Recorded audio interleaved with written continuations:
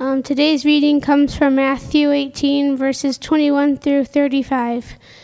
Then Peter came to Jesus and asked, "Lord, how many times shall I forgive my brother or sister who sins against me? Up to 7 times?" Jesus answered, "I tell you, not 7 times, but 77 times. Therefore, the kingdom of heaven is like a king who wanted to settle accounts with his servants. As he began the settlement, a man who owed him 10,000 bags of gold was brought to him. Since he was not able to pay, the master ordered that he and his wife and his children and all that he had be sold to repay his debt. At this, the servant fell on his knees before him. "Be patient with me," he begged, "and I will pay back everything." The servant's master took pity on him, canceled the debt, and let him go. But when that servant went out, he found one of his fellow servants who owed him 100 silver coins. He grabbed him and began to choke him. "Pay back what you owe me," he demanded. His fellow servant fell to his knees and begged him, "Be patient with me and I will pay it back." But he refused. Instead, he went off and had the man thrown into prison until he could pay off the debt.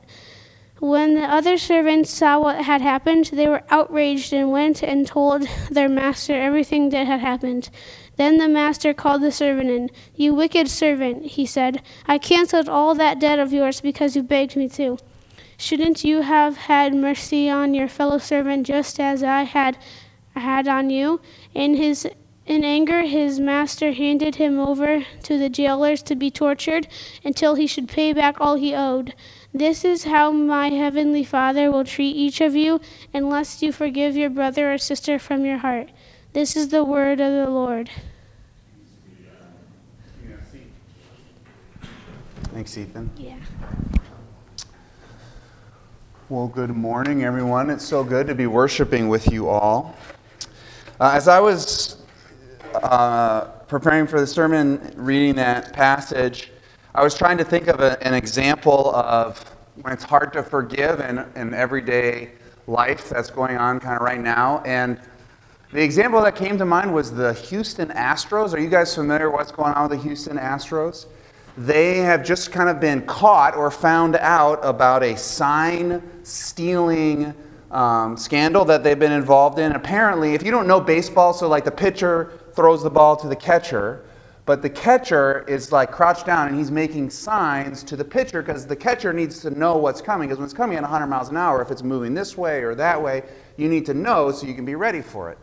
Well, the Astros had set up, I don't know exactly details, my basic understanding is they had set somebody up kind of far out, maybe with a camera, so they could like see what the signs were, and they had this elaborate system where they were getting the signs back to the batter, so the batter would know what pitch was coming in advance. And obviously that's really helpful. If you know a fastball is coming, you can kind of tee off on it, or if you know a breaking ball is coming, you hold back. And, if the Astros had been, using this scheme and then they had ended up not winning any games, nobody would have cared. But they went on and won the World Series. And so it worked. It was helpful for them.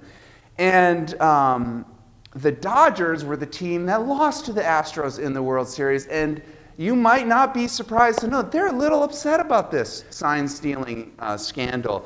And so they've been interviewing some of the Dodgers players and people in the management, and they're frustrated. And they have been voicing like, hey, they cheated and they got away with it. They won the World Series on us. And they've been naming that. And they've been complaining.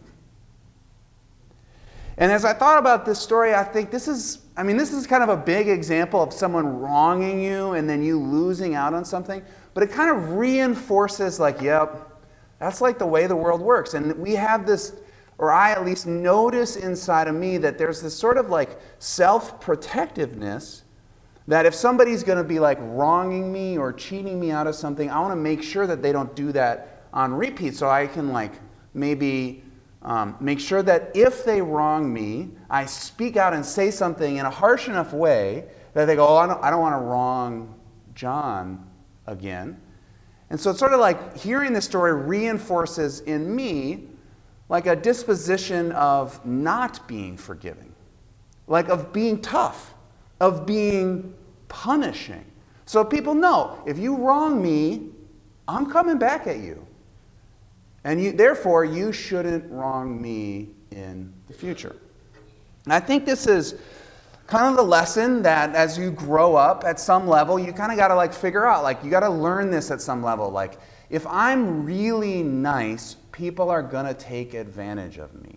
And so I need to make sure that people know that if they wrong me, if they step on my toes, I'm going to punch back or I'm going to strike back at some level. But what is interesting about our scripture for today is that Jesus essentially says if this is our disposition for life, if we kind of go through life in this way where we're, in a very self-protective way, refusing to be forgiving towards other people, then we are going to miss out on the experience of the kingdom of heaven.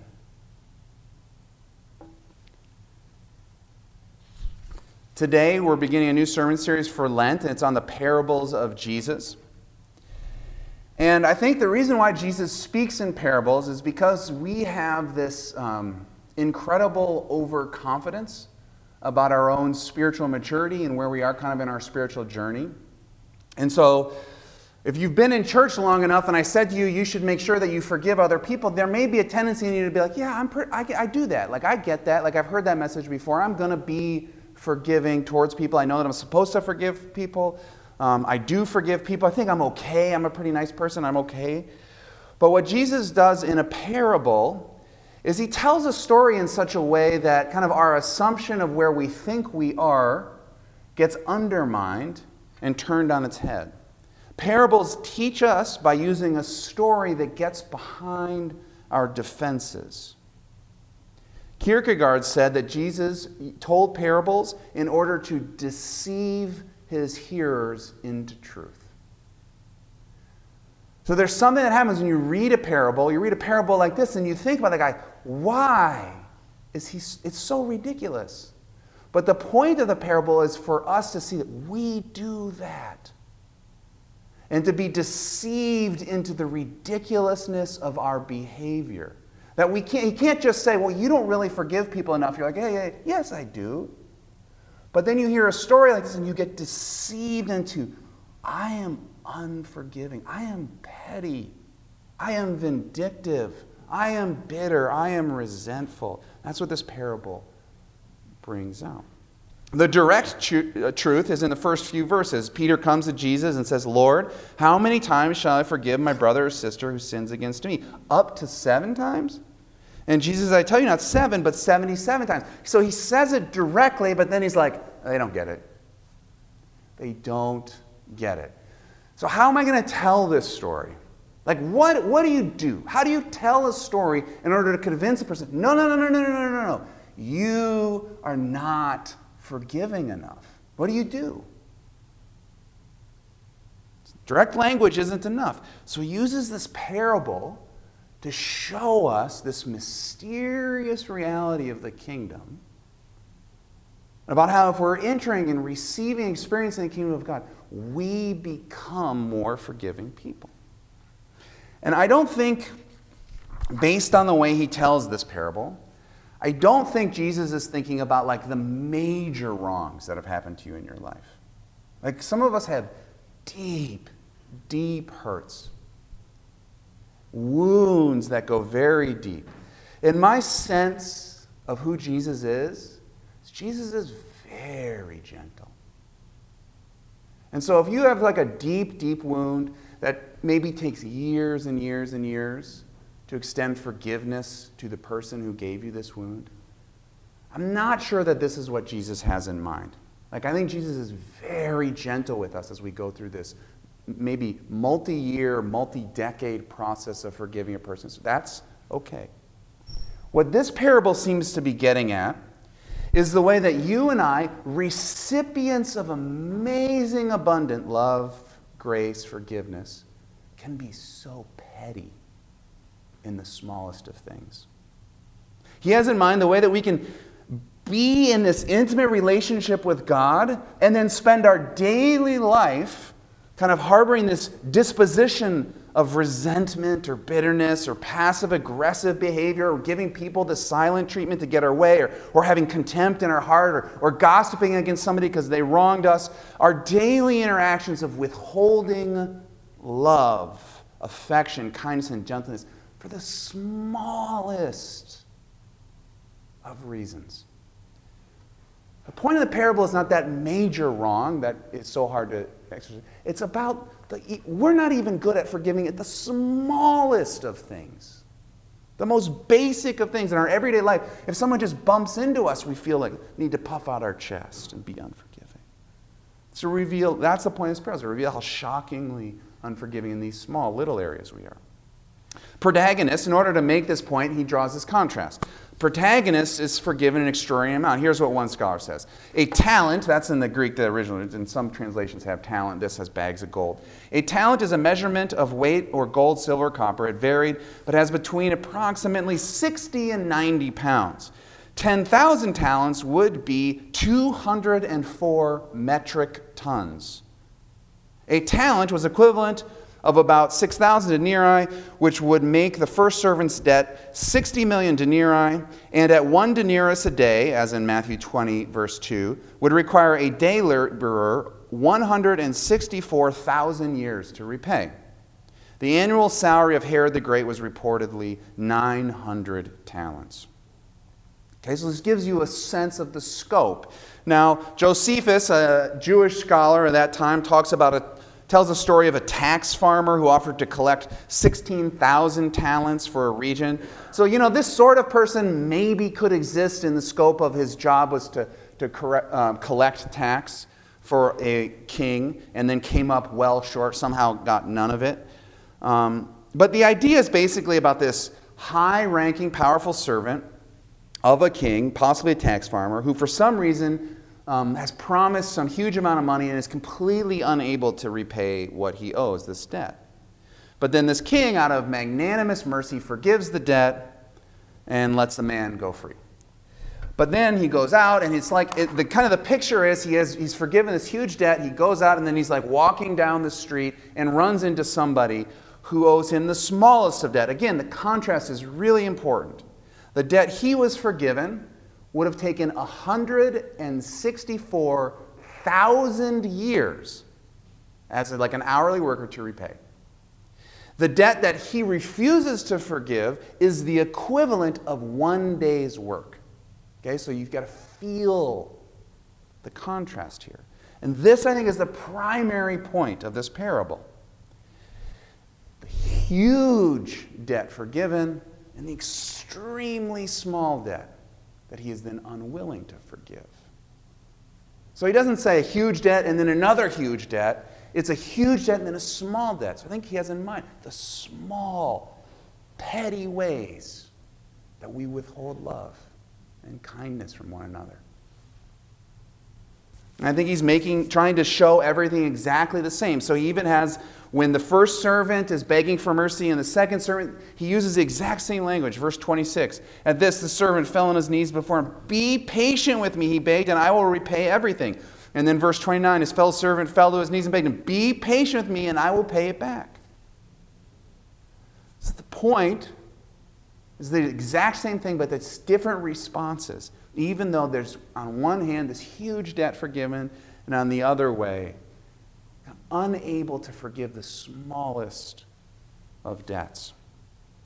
I don't think that this is about, as I mentioned, about our really big debts, the things where you're deeply wounded, that maybe take years of processing. I think it's wise to go slow as we work. I mean, we want to forgive, but we can go really slow as we kind of learn how to release those wounds to the Lord. I think the point that Jesus is making is the petty, insignificant debts we hold on to, like the anger that we hold on to towards our spouse, maybe because he didn't do the dishes like he promised to. Or the bitterness we feel towards a coworker who forgets to invite us to a meeting. And how long do we hold on to that? The rage and vindictiveness, maybe that starts to well up in you if you get cut off in traffic. Resentment towards a family member for needing your help when you've already showed them how to do it. Gossip and judgmentalism, maybe towards a friend who maybe hurt your feelings a little bit by not texting you back. These are the things that Jesus has in mind, that we can, on the one hand, receive this tremendous amount of grace, and then on the other hand, go right into our everyday lives and be so unloving and so petty and unforgiving. And the point that Jesus is trying to deceive us into is, if you cannot live a gentle, forgiving life towards others, then you are not receiving God's forgiveness for yourself. Last verse of the scripture reading. This is how my heavenly Father will treat each of you unless you forgive your brother or sister from your heart.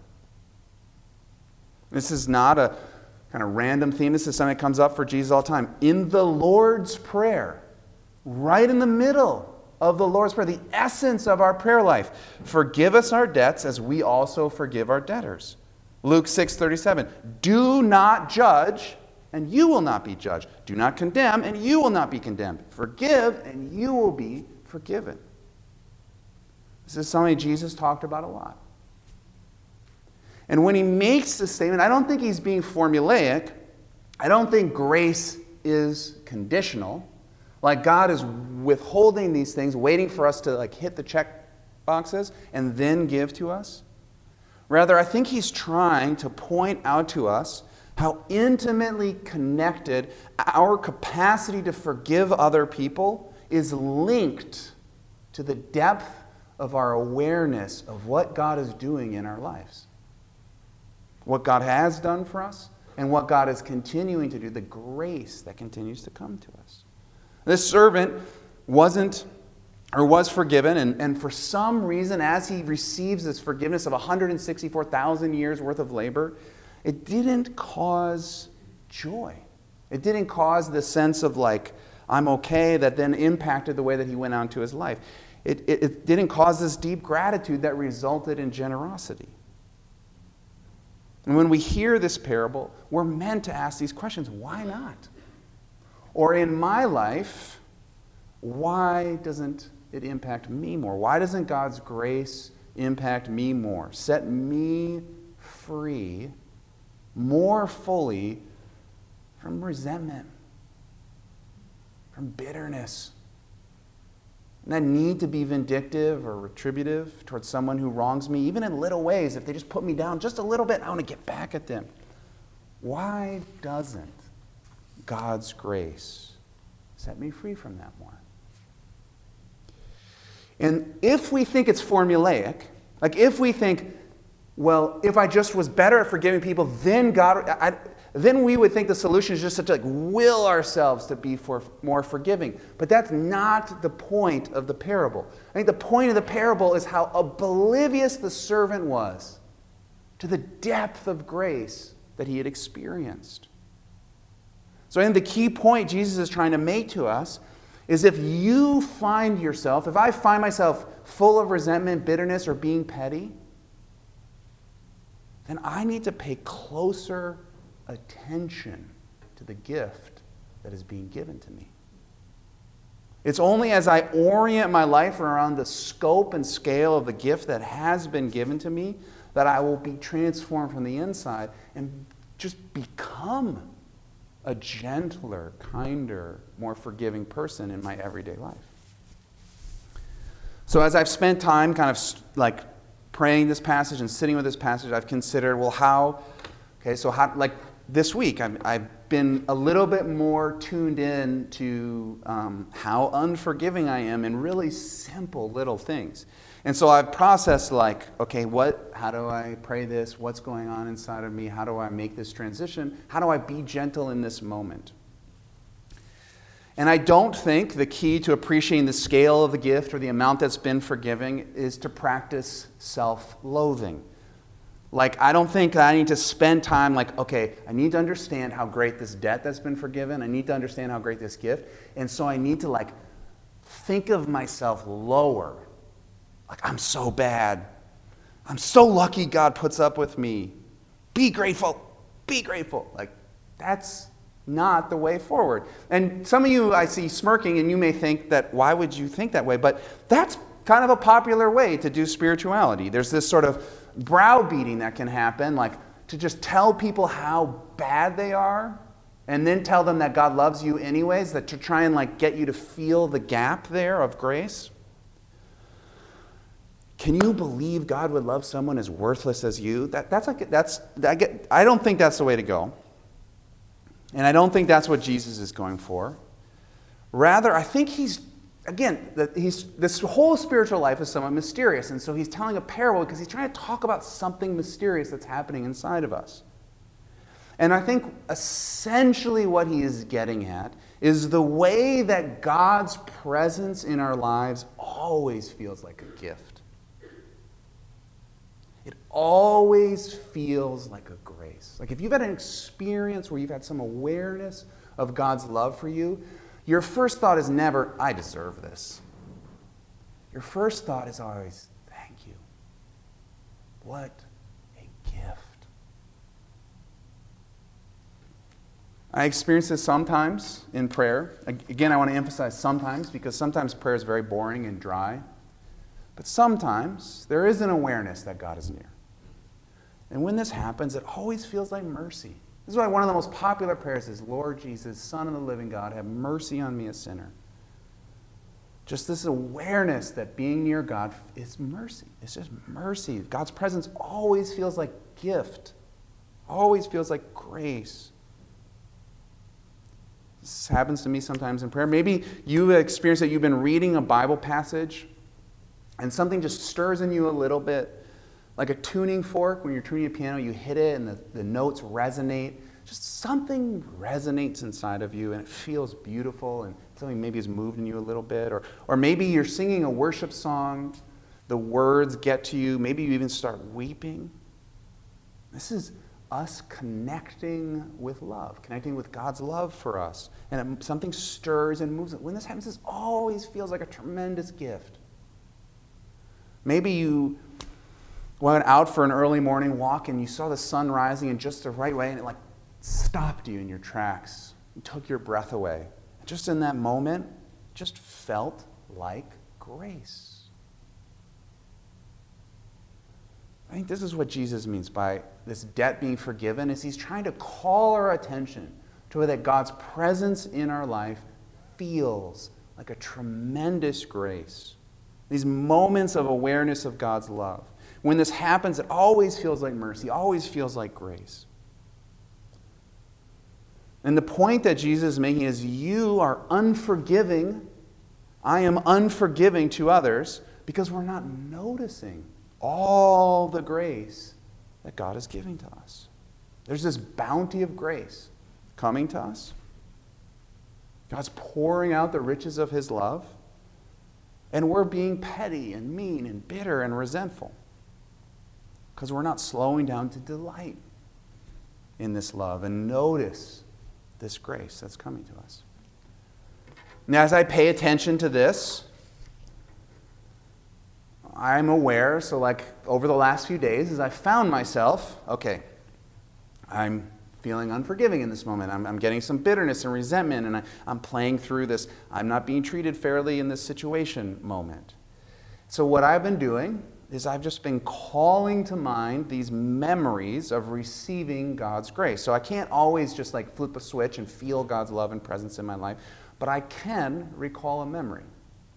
I can recall a memory of prayer. I can kind of call my attention to that place within me where I feel like God is or dwells within me, or I connect with him. I can call that to mind in that moment. Sit and remember God's love and what God's love feels like. In a way, I think if I were to use the language of the parable, I can kind of like go back to that moment when I'm standing before the Lord and before the King, and there's this huge debt that's being forgiven to me, or this huge gift or grace that's being given to me. I can recall that moment. I can replay that memory. And as I'm doing that, something just shifts inside of me. When I call to mind that encounter with God's grace, that experience, I put myself back in the room with the King giving me this gift, my circumstances changes, and I just feel a little bit freer not to be bitter, not to hold on to a person, just freer to forgive. Earlier this week in the Red Book, if you were kind of on the right week, in week 15 this past week, week 16 for the upcoming week, but so this past week, week 15, there was a reading that gave an illustration that I thought kind of illustrated a little bit of what this feels like. So I'm going to read that. Hopefully this is helpful. As I've said before, there are only two ways of losing our sense of independence, of subservience to the opinion of others: pride or humility. So you can either think yourself really great, and that's why you don't care what other people think, or humility. There is that form of humility which consists in accepting neither people's censure nor their praise, but in remaining simply before the judgment of God and one's own conscience. As in the story of a brother who wanted to know how he should respond to praise and to criticism. "Go to the graveyard," said his spiritual father, "and abuse the dead." He did so, and when he came back, his father asked him what the dead had done. "Nothing," said the young monk. They remained silent. "Go back and praise them," said the elder. And when his disciple had reported that the cemetery stayed as silent as before, he said, "Do the same as the dead. Human judgment no longer affects them, for they stand always in the sight of God." And I think because I was preparing for this sermon, this quote really resonated with me. Talking about criticism and praise, but it equally applies to forgiveness. Because of God's grace, I have this inner room where I stand always before God. This means I let go of that need to manage that self. So if someone injures the self, because I've let go of that and I'm dwelling in the presence of the King, this self has died. In the language of the death of the false self, in the language of here, dead is in a graveyard. This person may owe myself a debt, but there's a part of me that's just let go of the self, no longer attached to the self-made self. My real life is found in the presence of the King. This is the center of my life, is being in the presence of the King, recognizing I've received this grace, and that then I continue to receive grace kind of in the little things I go through my life. And then if somebody wounds myself, there's just like a different orientation where I'm staying before God and receiving grace from God. And the more that I learn to dwell in this place, live from this center, the more gentle and forgiving I become kind of in my everyday lives. And I'm aware, even as I was preparing this, I was unsure if I include that last little part about the graveyard and kind of how that shift to that inner life. But this is how I experience it. And the reason why I was hesitant is because it sounds sort of like esoteric or super spiritual, but I don't think it is. I think just us, all of us, kind of in our normal process of our Christian journey where we're learning to find our identity in God's love for us, if we consistently do that over years and years and years, and we just become gentler people. We become more forgiving people. And so I want a story of that. A few years ago, you guys know that if you've been around for a few years, you know that my father got a flesh-eating bacteria in his skin. And the first thing they did, they had to carve out all the skin around where the bacteria was. And so it ended up being up to about here and then down to his toes. They just kind of filleted the skin right off his leg. So he had this huge open wound. And so the strategy was then to cut out a chunk of skin from his thigh and put it on that part of his foot and leg. And because you get a lot less blood flow down the foot. So the idea was that this would heal naturally quickly because it's higher up, closer to the heart, and that having the skin graft down there would help it. Well, what ended up happening was he went into surgery to have this skin graft done, and the person who had prepped the machine had put the blade in backwards. And so when it went into his thigh to cut the skin off, it went down twice as deep. And because of that, it meant that the healing process was going to be much, much longer. He was going to have this huge open wound here and this wound on his foot. Then, once they started going, it was too late. They couldn't go back, so they had to keep going. Then they had to run the skin graft through this machine that perforates the skin, which helps it, the foot receive it. And as it was running through, that machine broke and tore the skin graft in half. So needless to say, it was a disaster. And I was there when they put it on. They still put it on. And then we went down a couple years ago, 2-3 years ago, when he was going for the first follow-up a week after the skin graft went on, and he discovered that the skin graft didn't take, so they had to pull it off his foot, and so then the whole thing was for nothing.